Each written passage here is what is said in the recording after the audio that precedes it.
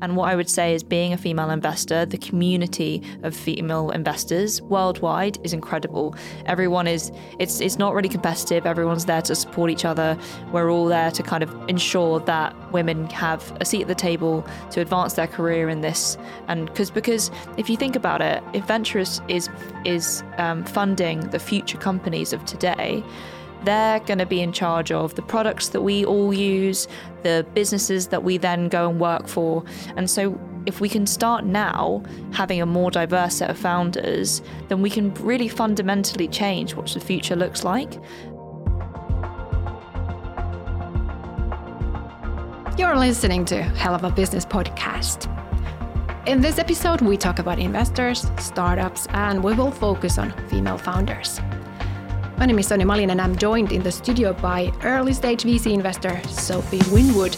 Welcome, Sophie. Hi, I'm really excited to be here.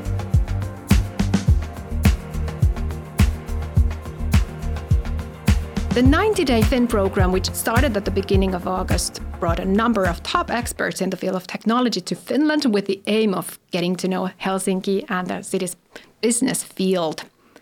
So, Sophie, you're a born and bred Londoner who likes the outdoors. Have you enjoyed the Finnish nature? Before you answer, I need to confess that I've seen photos of you running in the forest, so I might have my answer.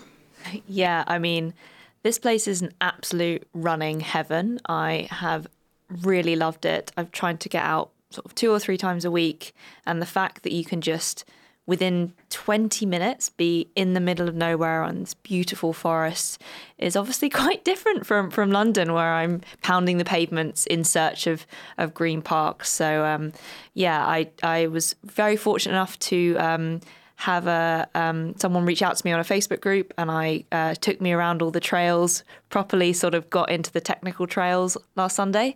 But yeah, excited to keep exploring, really. Oh, so you have a tight running community here already. I wouldn't say community, but I've sort of begged running groups to sort of take me out and about, because it's like anywhere, when you get someone who knows the place really, really well, then you experience it properly. I'm just running around on paths and sort of, following my nose, but someone who can take me on these really cool trails and see areas I never would have found myself has been really fun. So hoping to find some more like-minded trail runners over the next couple of weeks as well. Cool. So you have been now in Finland for some weeks. How does the Helsinki business landscape look in the eyes of a VC investor from busy London? Yeah, I mean, to be honest, when I first arrived, it was very different. I think the combination of the smaller size of the city and then COVID meant that, I'm used to London, where there's thousands of people all trying to get on the tube, and it's always busy. You can't get into any restaurants. Whereas here, it was just felt really relaxed and nice and easy. And one thing I would say is everyone has been so incredibly welcoming. I couldn't have asked for anything more. I put one post on LinkedIn and one post on Twitter, and so many people reached out to me to organise breakfast, to chat, to introduce me to people. Even people from London were like, "Oh, you should meet this person. They're based in Helsinki." So I found it really, really welcoming and very exciting. I think the startup ecosystem is at a really exciting place. There's obviously this whole infrastructure that's being built around it. So yeah, it's just been very exciting so far. Wonderful. So today we're going to talk about investors, startups, and the perks of having diversity in founding teams and within venture capital. The world of startups is still predominantly male-dominated, but luckily I believe this is changing as female-led companies get more ground and spark the interest of venture capitalists. But a question to you. What do you think about incorporating gender in the business and startups? Is this necessary still in today's world? Absolutely. I would say even more necessary in today's world now that we've realised it's such an issue. You mentioned that it's getting better in terms of female founders, but that's unfortunately not showing through in the numbers.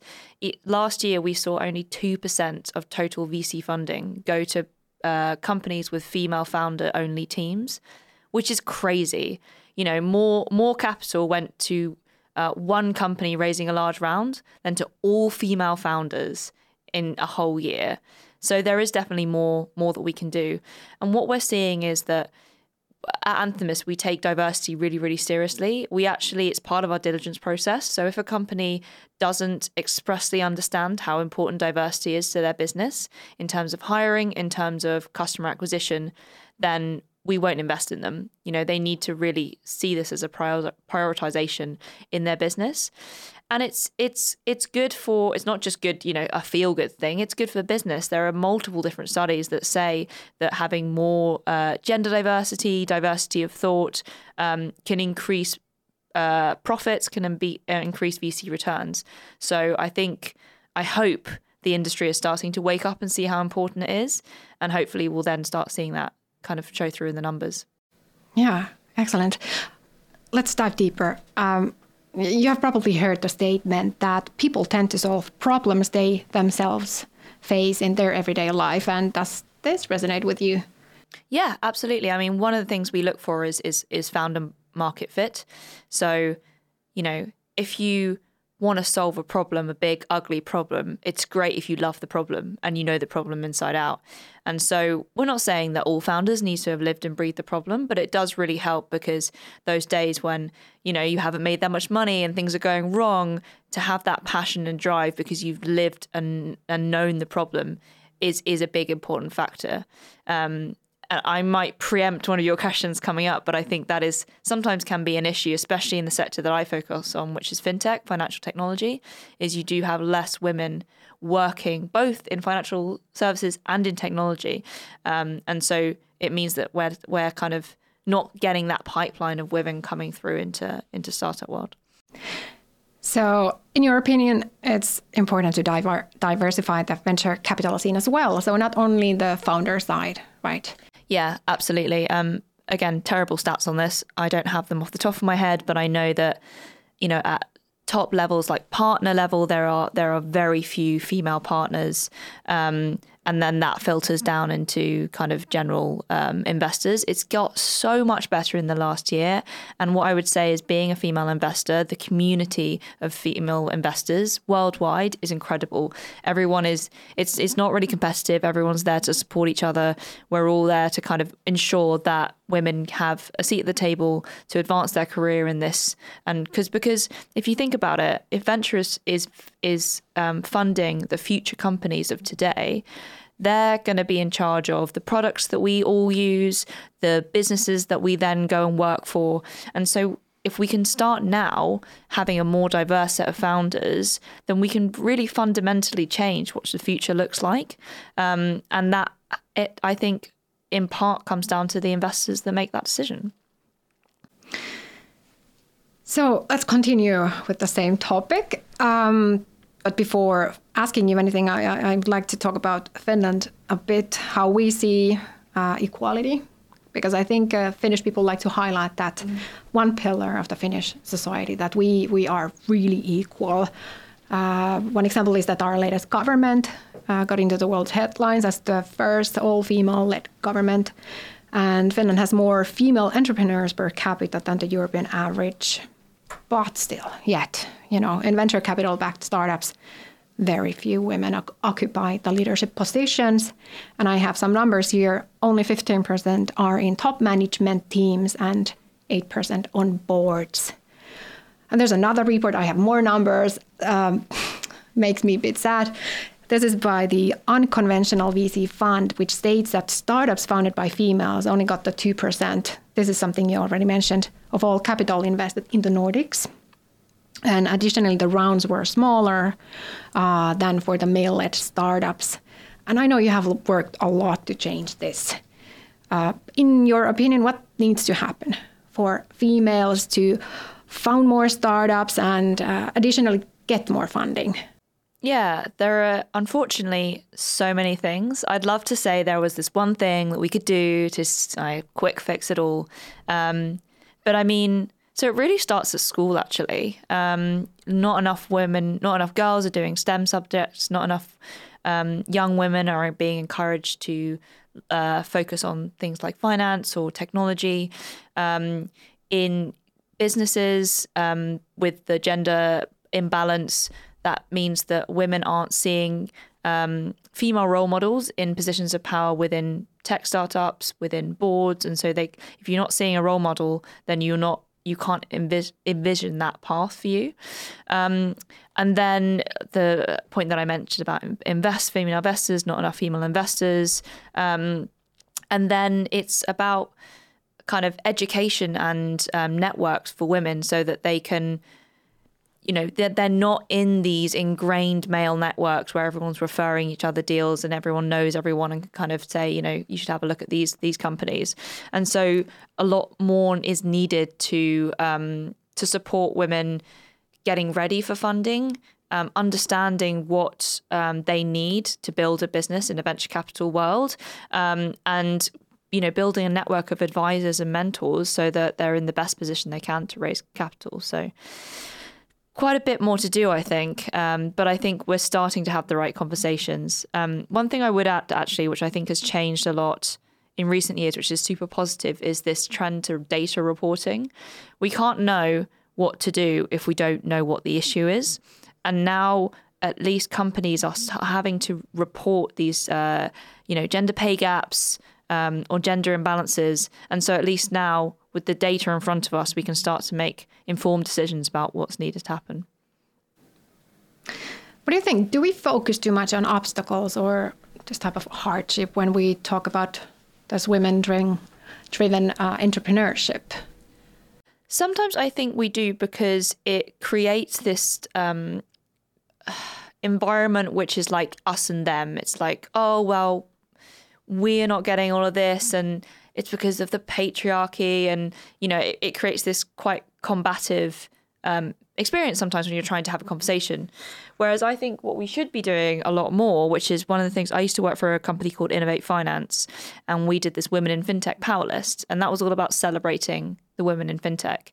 And so I think what we should be doing more is just celebrating the wins, finding these role models, putting them out there, ensuring that they're up on stage, ensuring that their voice is being heard, so that we can say, look, this is possible if you want to do this.